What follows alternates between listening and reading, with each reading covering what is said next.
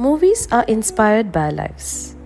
They are made of happy, adventurous, sad, and thrilling incidents which keep us glued to our seats when we decide to watch them.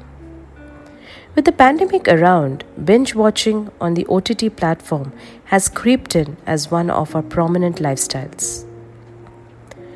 Our lives are no less than movies, with its share of love, romance, heartbreaks, complicated relationships, competitive situations, expectations, crisis managements, betrayals, and loss. One thing that is critical for our lives is our well-being. Hello, I am Momita, your executive coach, sharing the third episode in the series of coaching stories and experiences. Yes, you have heard me right. Well-being is one of the most sought-after topic in coaching. While well-being spans across multiple zones of coaching like executive coaching, life coaching, wellness coaching, health coaching, as well as relationship coaching, today I am going to talk about it in the context of executive coaching. Let me decode well-being further. In a broad sense, it talks about our mental, physical, emotional, and financial health.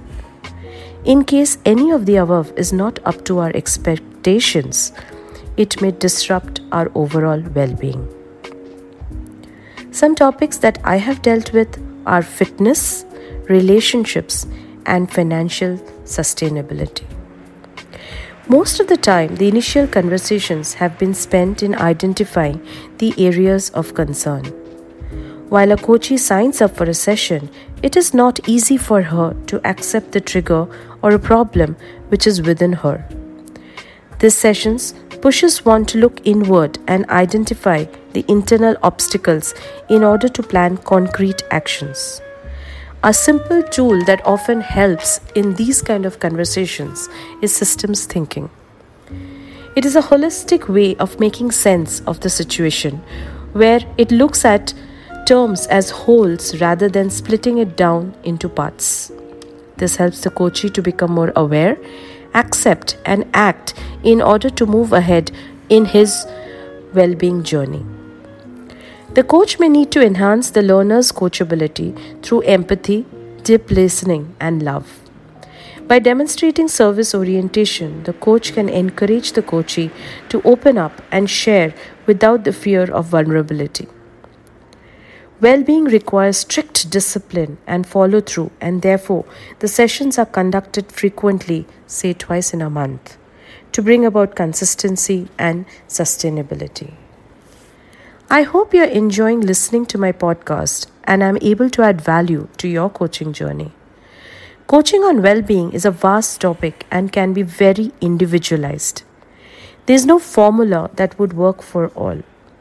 I have used the well-being wheel to identify areas to focus on, as well as a simple pros and cons discussion which has helped in planning some key actions.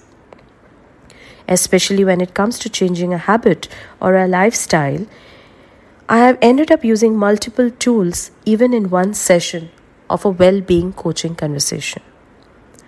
I would like to wish each one of you good health, mental peace, financial stability, and overall well-being. Thank you again for listening to me today.